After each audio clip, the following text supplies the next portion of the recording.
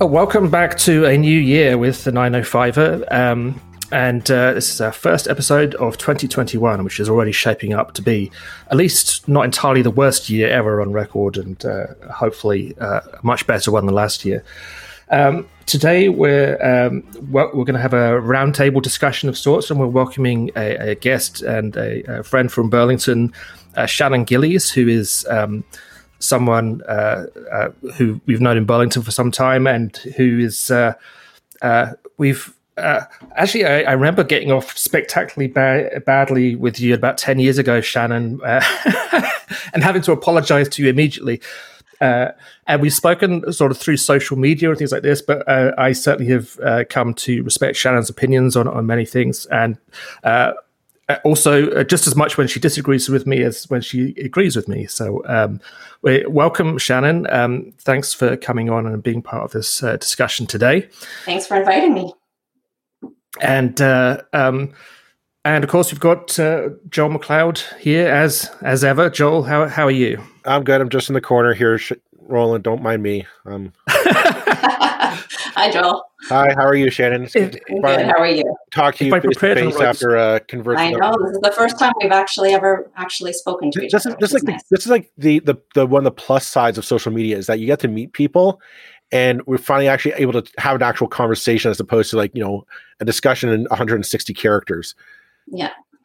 A pandemic has actually brought us together in a way that we never managed to do living in the same city for the last 20 years or however long. I know.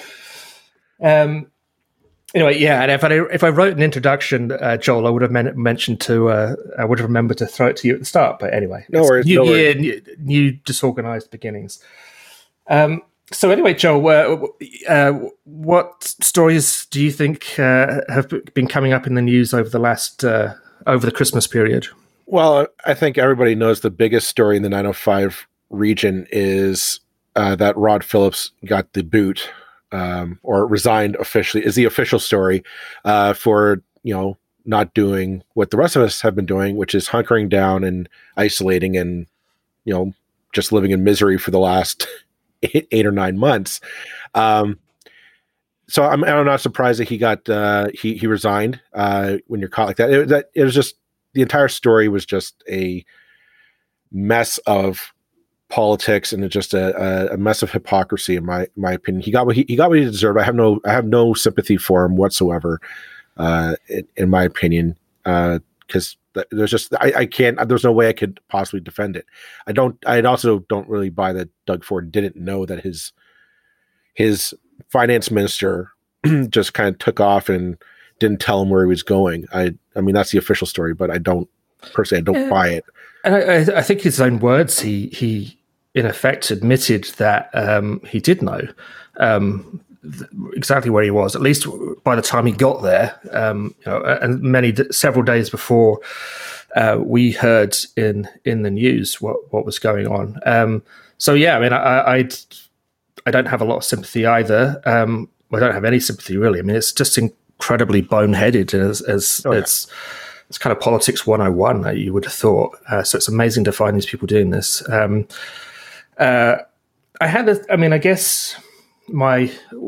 was going to do one of my rage tweets the other day, and then I decided not to do it. And I guess my reservation about this story was, and I'd appreciate both your thoughts on it really, is I wish we got as angry about the situation with long-term care as we do about an MPP's vacation. And now, there's no excuse for the vacation. That's bad, and he deserves to resign. But why can't we bring the same level of political pressure onto people, say, the Minister for Long-Term Care or the Premier, who said, we're going to have an iron wall, or I can't remember what the phrase was they used, we're going to have an iron wall around our long-term care facilities.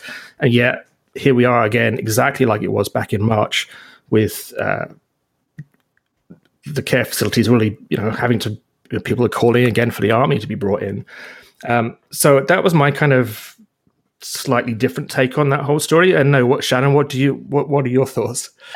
I think everyone just feels so completely helpless with that situation and no one knows what to do. And I know I'm personally frustrated by the fact that it seems like there were no lessons learned about the whole LTC situation back in the spring. It was a disaster. The provincial government sent in the army. They got things under control. And you would think there would have been some lessons learned there. So what did the army do that the private companies couldn't do themselves? Learn some lessons. And it just happened all over again. And so now I think that people think if the government doesn't know what to do, I don't know what to do. I don't have the answer. We all know that something needs to be done, but there's just this frustration about who's in charge here, who's going to take care of this, and no one really knows what to do. Well, you're absolutely right there, Shannon. There is a frustration over why are we still here? Why is it that we can't seem to get a handle on this? And I mean, something that's kind of been a running theme in the last few months on this podcast was why haven't we learned how to live with COVID? Like I understand at the start we shut everything down. We didn't go to parks, we didn't play outside. Kids were told don't go to school, all that stuff because we honestly didn't know. But the thing is, we're supposed to learn this stuff over time. We have smart people smart scientists who are learning this. And they say, no, we've discovered over time, okay, we can go outside. We can go to parks. We can, maybe kids can play outside as opposed to indoors. Okay, that's something. Okay, we can adjust our lifestyle to accommodate that. And every time that we seem to be running into these, I would say, hot spots of COVID infectiousness, it usually is because we just don't want to spend the money on it. The money, the money to properly retrofit long-term care homes so that they're safer for the residents there, to quite frankly increase the pay of the caretakers that are employed there so that they are better trained and better equipped with the necessary PPE. And to just to kind of get a better sense of how do we live with this, and to your point, Roland, about why aren't people upset? I think people are. I think there is an absolute simmering rage out there as to why is it that these care homes are this Achilles heel of our COVID-19 response. And we're told, they're handling it, they got a handle on it, and it's clear that they don't. I mean, there's this story of the long-term care home in Scarborough that is just it seems for the last couple of days, there seemed to be an increasing number of deaths, like not illnesses, deaths coming out of this home. And you got to say, God forbid, if you were one of the, if you had a loved one in that home, it'd be a nightmare. And it's horrific. It is. I think there's a tipping point happening in this new year of you're going to finally start seeing the poll numbers for the Tory government start to go down. I think people's patience of, you make do the best you can. I think it's starting to, I think this Rod Phillips thing is just the kind of the icing on the cake. It's going to be the one weight on the scale that's finally going to start tipping the poll numbers against them, because you got that along with the fact that they paused vaccinations for 4 days over the holiday break. It's no, I'm sorry, if I got a phone call, Joel, your family, your vaccination time is 8 a.m. Christmas Day. Yeah, I'm sorry, kids. Santa's presents have to wait. We're booking it down to the hospital to get our COVID vaccination. It's crazy. This whole thing, we're working on banker's hours with vaccinations. Exactly. It's insane. There's no urgency. It's maybe we'll open this clinic. It closes at 4. We won't do it on New Year's Day. Everyone needs a rest. This is not the time for that. Yeah, and we've got Shoppers Drug Mart and one of the other big pharmacy brands sort of lining up saying, we'll do this, we'll help. The Conservatives, that's their thing, isn't it? Get the private sector involved. Mm-hmm. And I have no objection to that. There are challenges with this vaccine and that kept very cold, but they're not, as someone was just saying on Twitter an hour or so ago, if you have a whole box of the things, they will defrost kind of on their way to the place where you're giving the injections. I was a doctor who was saying this. It's not just me making it up on the fly. So by the time you get there, they're kind of more or less at the right temperature that you actually want. There seems so many ways in which this is not an impossible hurdle to get over, and the lack of urgency is incredible. And I mean, okay, sure, Israel doesn't do Christmas, and I guess that helps. But they've vaccinated some vast number of people. More than 10% of their population now has already been vaccinated. My thing is, I just don't understand what the plan was. It seems like they're making it up every day as they go along. I think it's their job to anticipate what the hurdles were going to be. They knew the logistical challenges. What was the plan? Well, I mean, on that note, we had they're telling us back in the fall, go get your flu shot. Right? Get your flu shot. That'll help. That's the biggest thing you can do right now to help alleviate the burden on the healthcare system. So I'm speaking from personal experience here. My family said, okay, let's go get our flu shot. Okay. So we call up our family health team and we said, when are you handing out flu shots? And they said, we do flu shot drive-through clinics on the weekend. But we ordered like 700 doses the one night, and they went through in like an hour. Wow. Okay. Next weekend, another 700. Wow. Went through in like an hour and a half. Okay. The demand is there. So they're smart. They said, we're ordering 1,500 doses, and they only got 200 in their shipment. Nobody knows why the shortage happened. Nobody knows where these mysterious doses went off to in the ether. And so they ended up canceling the clinic. And so if my family went for about month and a half, almost 2 months without our flu shot, even though we were actively trying to find it. We're calling up doctor's offices. Can you give me it? Nope, we don't have any. We're only doing the elderly or the very young. So we got our youngest son vaccinated quickly, but it took us, we ended up having to go online and find, where's the pharmacy that has a surplus of flu shots. And it was almost like this black market deal, right? Like I'm having to call around and be like, hey, do you have any flu shots? Can I score some flu shots from you? And like, no, man, I'm all out this week. Come back next week. Oh, okay. And I ended up going down to a pharmacy that wasn't my regular pharmacy, but I ended up going there and they gave us the flu shot. No fuss, no muss. But man, it was like I felt like I was doing like the back alley behind the place. Like, don't tell anyone that we have flu shots because you don't want to demand. It's like, I still haven't had mine. This was the test run. It was the test run, and if they couldn't figure that out.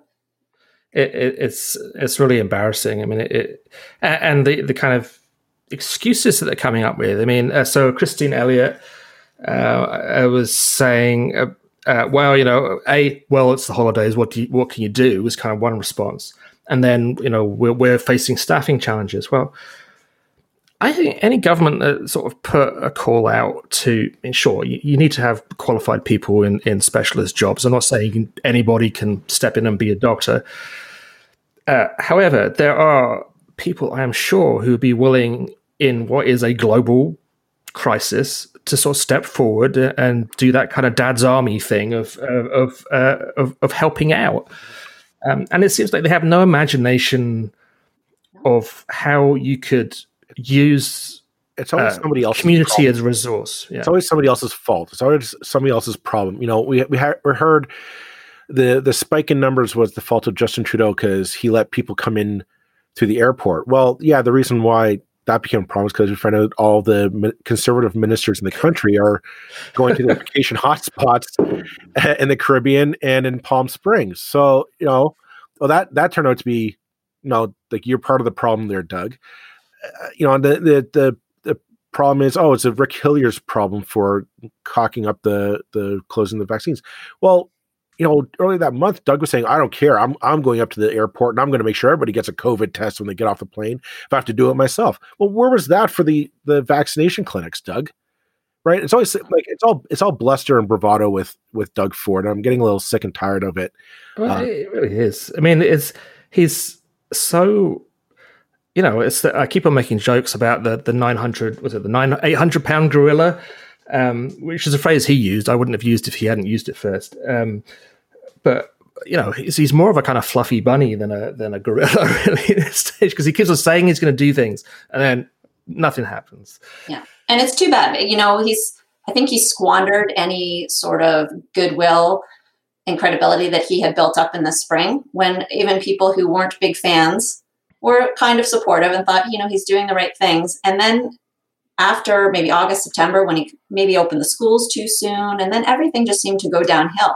And now I get the sense that he's scared and he doesn't know what to do. And it makes me feel scared when our leaders don't know what they're doing. And I think they know it. And the ministers amongst the PCs who, I guess the public might have the perception of as being slightly slightly smarter end of this spectrum. I mean, like Christine Elliott maybe has traditionally been thought as maybe not the worst, or Rod Phillips was probably a guy who's, as finance minister was seen as a safe pair of hands, I guess. But I mean, they're messing up too, and it's like, yeah, we knew that Doug was going to be Doug to an extent, and in the spring it was kind of, well, thank God he's not actually as bad as we thought he was going to be. That's kind of what it was. He's just not as bad. Well, but it's easy. Boy, he made up for it. It's easy to stand up there and say, "Okay, everybody, stay in your homes, don't do anything." Because if you remember back in the spring, the burden of keeping everybody in their homes fell on the federal government. The federal government had to come through and figure out, well, how do you tell people don't go into your job, and a business that's reliant on foot traffic going in and out of a store or a restaurant to say shut your doors for the sake of everyone, and say, well, how do I pay my bills? How do I pay my wages? How do I feed my family next week? Really, like how my business is reliant on that interaction, and the federal government. I mean, you and I have discussed this many, many a times. How many times we've had entrepreneurs on this show to say the government helped us immensely. They came through in a pinch. They provided a lifeline. It wasn't the end all be all. It wasn't the panacea, solve all your problems. But without the federal government stepping up and digging in deep and handing out checks to people, things would have been a lot worse. And I will. I mean, I'm progressive minded, and I'm not necessarily a wholehearted Trudeau fan, but I'll give Trudeau credit that he came through in a pinch for everyday Canadians. Doug I've yet to see him actually step up. It's just been confusing messaging one after the other, and I think we're definitely seeing the cost of that. Is that there's confusion still out there. We don't know what to do. We're hoping we're going to get a vaccine soon, but I was reading online, Dr. Jennifer Kwan, who is from Burlington, did the math and said, at the current rate of vaccination, like we're looking at like 20, like 35, something like that, until we're all vaccinated. Like we get that herd immunity level.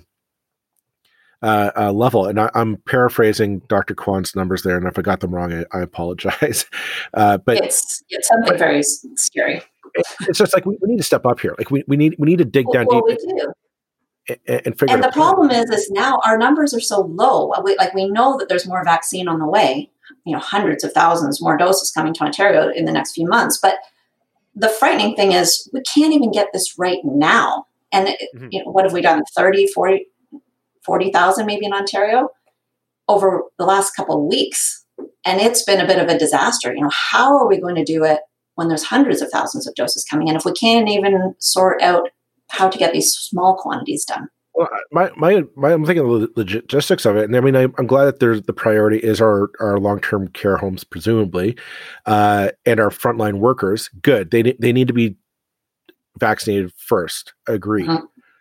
The problem is what happens after that I'm puzzled by, because nobody's clarified what the system will be. Now, Christine Elliott has gone on the record as saying the vaccine will be mandatory, but kind of not, because you'll have to have this like COVID card to present to a restaurant or a movie theater if you want to go out for the foreseeable future, which, okay, that's a whole other can of worms that we're not going to go into today. But I'm sitting going, we know from the flu shot problem, how are we going to get people vaccinated if it's voluntary? And if it's then it becomes a free for all. If my family has to fight yours, Shannon, and yours, Roland, to go find a COVID vaccine, is that how we want this to happen? Are we going to have this weird class system of COVID vaccinated and COVID not vaccinated walking through Ontario? It's going to be chaos. And it seems like, I mean, this is, well, my kind of pet theory is this is what happens with politicians who don't actually believe in government, that when you have something that demands a good old-fashioned big government response of kind of,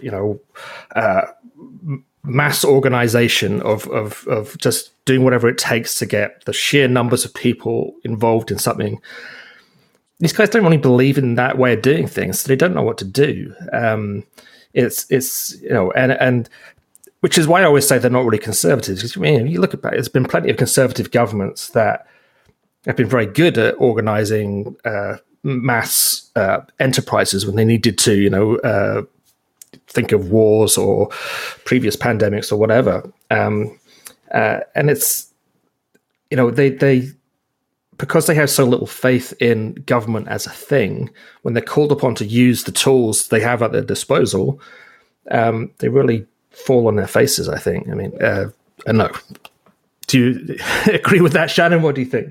Yeah, they're politicians, and every decision they make, unfortunately, is political.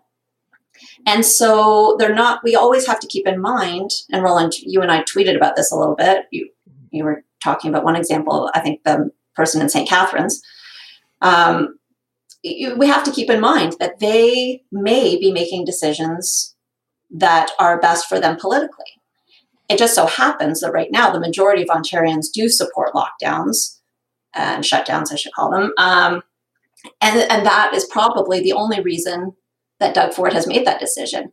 Had it not been in his political interest to do so, he may not have made the best, decisions for us health-wise. And not that he is making the best decisions now, but it just makes us realize the role of government. Are these people doing things for political reasons, or are they actually looking out for the best interests of all the residents? And I think it's a really interesting point, actually, because I do hope, and I think I've got enough experience to believe that there are a lot of politicians who do absolutely that those sort of political imperatives that drive decision making, where everything is kind of colored by, am I going to get reelected? It's definitely a huge element. But there are those people who kind of also at the same time believe that they're doing, that public service is an important thing, and believe in the power of their office to do incredible good. Sure. It seems to me like, because those guys don't really, they think their primary responsibility is to get out of the way of people, when they just don't know what to do in this kind of situation. Now, actually, I was going to say, the other question, it was an interesting comparison, actually, between Rod Phillips in Ontario and then Nikki Ashton, who is an NDP MP from Manitoba. And I actually thought it was an interesting contrast there. I don't know what you guys thought, because she at least alleges that she was traveling because her grandmother is sick. Very sick. She still lost her job as a critic, and I kind of thought that was maybe a bit on the hard side. As someone who has a relative overseas, the rules are you shouldn't be traveling except for essential reasons. St. Bart's is not an essential reason. A dying grandmother, maybe, I think, probably is an essential reason. Do you see it from that point of view as well? It's a hard one. It's hard. This is a tough situation for a lot of people. I listen to Michelle Rempel, and her husband's over there, and yeah, it's too bad. She's got a husband in the States that she can't see, and his mother is apparently very ill, and any human being understands that that's a tough situation. But you look at all the people here that are not going to see loved ones. We had a friend of my husband's passed away a few months ago, sadly, suddenly, of a heart attack. And his wife could not see her friends, be consoled by friends, could not have a funeral. And, everyone is having a tough time. Not to mention all the people, losing people in the hospital that they can't even see as they're dying. So, I I'm not going to say these people are terrible for going to see their loved ones, obviously, but we have to realize that everyone's in the same boat, and it's a tough time. I kind of agree with what you're saying there, Shannon. I actually had this discussion with my wife, and I do think Nikki Ashton was probably unduly punished for it, because I really you have a point though that you're right. There are loved ones who have died of COVID, and we aren't able to grieve for them how we properly should. There isn't that period of, we can't go over to friends and family's house and say, how can I be there for you? We're actually told, don't be there for you. So there's that angle to consider, absolutely, and it is a bit about fairness. Can I blame Nikki Ashton or really Michelle Rumpel for saying, I want to see my family going through, facing death? No, I can't. I think it's a very human response of both of them, and I understand their pain at that dilemma. I think if you're going to be a political leader, though, and a leader of your community, and you want to be a leader of this country, though, you might have to step up and raise your standards a little bit, and you kind of have to fall on your sword a bit. I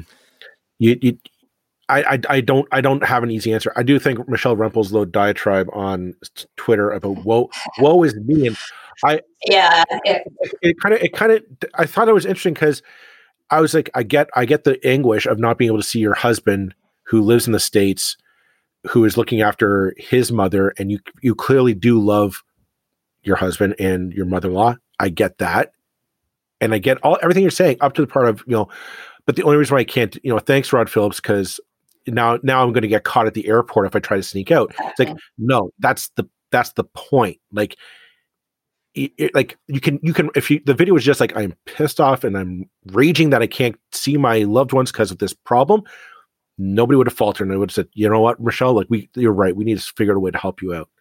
Like, how do we bring our numbers down and get a better grasp on this situation? Instead, it was like, woe is me, and I'm going to get caught, and that's not fair. It's like, you missed the point. And the only reason was that the CBC vulture reporters would catch her. It's like, you missed the point, Michelle. You missed the point by just a hair. And that's kind of where, and with the Nikki Ashton case, I don't know. I really don't. I mean, if she was able to use her privileges as an MP to circumvent restrictions on the rest of us, absolutely. She should be punished for that. Like, I don't think, because you're an MP, if you're just going for personal reasons, you get to flaunt your privilege at the airport and sneak out underneath the gate, as it were. It's a tricky situation. I think maybe like a public chastising from Jagmeet Singh might have been more sufficient in Nikki Ashton's case than a full reduction. Well, actually, what I thought was maybe the real point here is that, how did she not know what her leader's position on that was? She apparently kind of asked around Parliament, I think, for kind of advice. I mean, not from the party, but from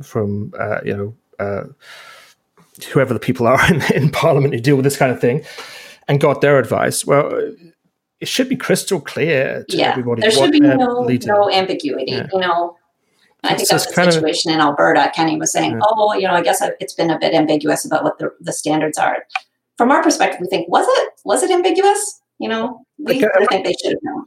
It comes back here to Ontario as well. Like, Rod Phillips is not some lowly backbench MP that, I'm going to, I'm Rod who? Like, I'm not going to miss him if he's their finance minister. Like, if there's a crisis, if all of a sudden we're like, we need to dig deep and we need to fund this emergency COVID or whatever happened.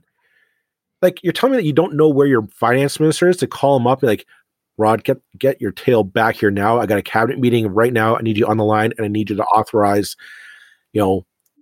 monies to be spent on this crisis or whatever have you. You're telling me that you don't know, like, no, like, he's not a nobody. He's too important to not know where he is. And if you don't know where he is, then you are a horrible boss, and you should be fired. Yeah, well, that's a really interesting point. And then just having the lid raised on the kind of scheduled tweets Which he said, well, all MPPs do it. And I was like, well, I've known a few MPPs and I'm not aware of. They're always out at events taking pictures and doing it right then. So I've not been aware of the scheduling thing. There's scheduling. Like I know that MPs and MPPs do schedule tweets. And of course, you schedule a Christmas tweet to go out because, I'm like, I want to spend it with my family. I want to open presents and, have a cup of coffee in the morning. I don't want to sit there like, I got my hair fixed up right and have my wife videotape me or video chat me on my iPhone so I can tweet it out that morning. You record it beforehand and you get it scheduled out. That's nothing new. The deception was in, no, I need it to cover my butt so I can go get a tan on in St. Bart's. That's the no on that story. And such professionally taken photographs as well, which, those things don't come cheap. The one I loved was the National Maple Syrup Day, where you have to pull the flannel shirt. Special some Bart's maple syrup. And someone had made the point of saying, that's funny, he never celebrated National Pancake Day or whatever it was. I don't know if it was the syrup or pancake day in other years, just happened to celebrate it this year. Yeah. Yeah. Anyway, I think that probably brings us up to date on the various things that have been happening. Partly 905 and partly the province and partly kind of nationally, I guess. But I don't know. I guess we could finish off by maybe saying, what are our hopes for 2021, and what do we think? Do we think that everything's going to be fixed by the end of the year, or is it going to be? Are we still going to be zooming everybody because we're not allowed to see them, and not just because we don't actually want to meet them? Shannon, I'll throw it to you first. I don't know. I think when we first got news of the vaccines, everyone right away thought, okay, there's light at the end of the tunnel, and thought we'd start seeing things turn around in the next couple of months. And I think it's going to take much longer than that. I think everyone's a little bit worried about this new variant, if that's going to change what happens. Hopefully, it won't be a factor. So I think it's going to be a rough year. And I'm just waiting to see just some kind of a downward trend, just to see those curves just start to at least level off. And then I think people will start feeling a little more hopeful as the vaccinations go up, see that some of those numbers decline. But the way things are going, I think it's going to be at least the summer before we even really see things start to turn around. And I think it's going to be bumpy. I think the economy is going to have a rough go. There's only so long that the government can sort of keep things afloat. To ask them to keep an entire country afloat for a year is a lot to ask. And I think we're going to be paying the price for that necessarily. I mean, we didn't have a choice for years to come. Yeah. Joe? I'm picturing 2021 will be the year of impatience. I think it's going to be, Shannon was right that the vaccine news gave us a lot of hope at the end of 2020 that we're, oh my gosh, this might actually end. I think we're going to see the reality, though, that that end is tantalizingly close, but still so far away, because we're going to see the problems of trying to, appease everyone and get a vaccine out the door. You're gonna see people impatient because they aren't vaccinated, but I think you'll see the rise of, how we had the anti-maskers in 2020. We're going to have the vaccinated people in 2021 who are going to be pissed off that they're still stuck under lockdown restrictions or any kind of restrictions, because I've got my vaccine. I should be allowed to go to a restaurant. I should be allowed to go to a movie theater. I should be allowed to go to a gym, et cetera, et cetera. And I got my COVID card, and they're going to sit there and say, yeah, but are we going to lift the restrictions so soon? And the rest of us are now stuck indoors, which my conspiracy tinfoil hat theory will be that you'll see a black market of COVID cards being made up for people who are just, I need to get out. And that's my firm prediction. I'll put that one in pen because I think you'll see that.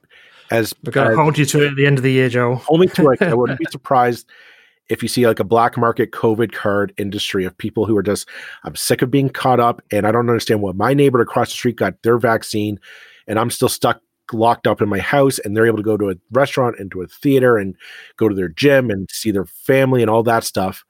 So I'm going to doctor up a COVID card so I can go out. Is what I think will happen. I think my hope is we're going to see a bit more, a little bit more changes to the economy. I hope that we're going to see more, I guess, a more egalitarian economy. I think we're a little bit done with, we're going to see people who are frontline workers and people who are minimum wage workers being finally, they're going to step up and say, no, I was so important that you couldn't live without me during the pandemic. I want my fair share. I want my $15 an hour or whatever the fair rate will be at the time. And I think you'll see people demand more. They'll say, like, we're tired of, especially in the cases of like where we heard of landlords and other corporations like the Walmarts walking with huge profits of 2020, to say, why did they walk away with huge profits, but the mom and pop shop on Main Street got, they're now indebted, beyond repair. That's not fair, and it's not. So there'll be massive talk of massive economic reforms in 2021, especially as the vaccines start to roll out. It would be nice if, and I don't know, I can't say this is a prediction because I'm far too pessimistic for that, but it'd be nice if by the end of the year this is moving towards being over, and I think that's not a certainty, even with vaccines, even with everything. What stops a variant coming that is resistant to a vaccine, and then we have to start over. And, let's hope it doesn't happen. I mean, there's good reason to be hopeful. But I hope that if we are coming out of it in the second half, last part of this year, that it's a bit like the end of the Second World War or something, where people use it as an opportunity to reassess what our priorities are as a society. And to, out of the Second World War kind of came our modern welfare states, our, universal health care, social assistance and things like that.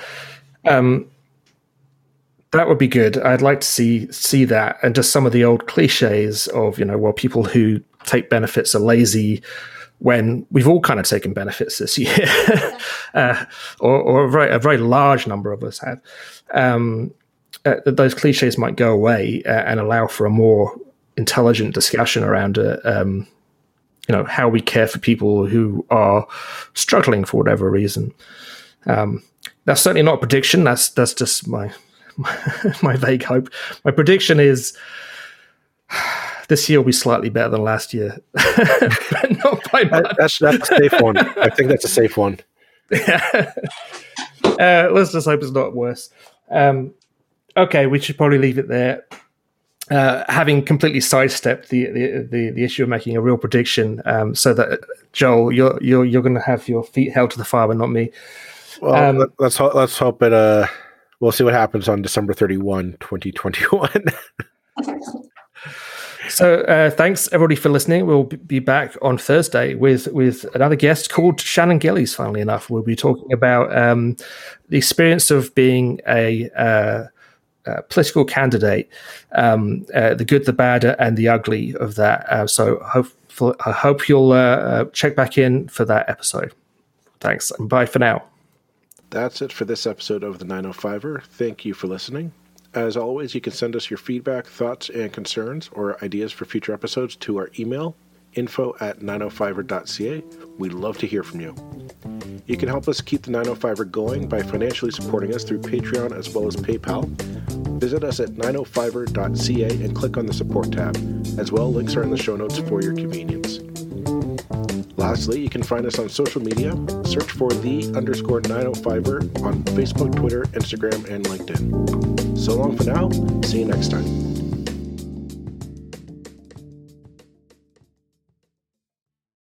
Hi, I'm Emily Roger, and I host a leadership show called The Boiling Point with my co-host, Dave Vale. Together, we sit down with trailblazing entrepreneurs, thought leaders, and movement makers who are driving meaningful change in our world. The show is all about exploring the lives and perspectives of leaders who are making a difference. Join us for insightful conversations that challenge the status quo, spark new ideas, and inspire you to take action. Find us on Apple, Spotify, YouTube, or at boilingpointpodcast.com.